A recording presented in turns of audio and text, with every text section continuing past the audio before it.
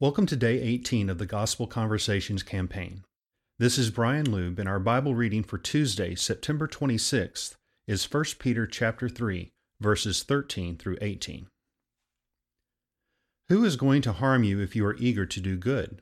But even if you should suffer for what is right, you are blessed. Do not fear their threats, do not be frightened. But in your hearts revere Christ as Lord.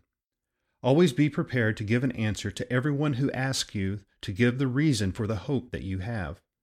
But do this with gentleness and respect, keeping a clear conscience so that those who speak maliciously against your good behavior in Christ may be ashamed of their slander. For it is better, if it is God's will, to suffer for doing good than for doing evil.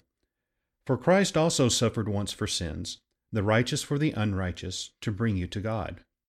He was put to death in the body, but made alive in the spirit.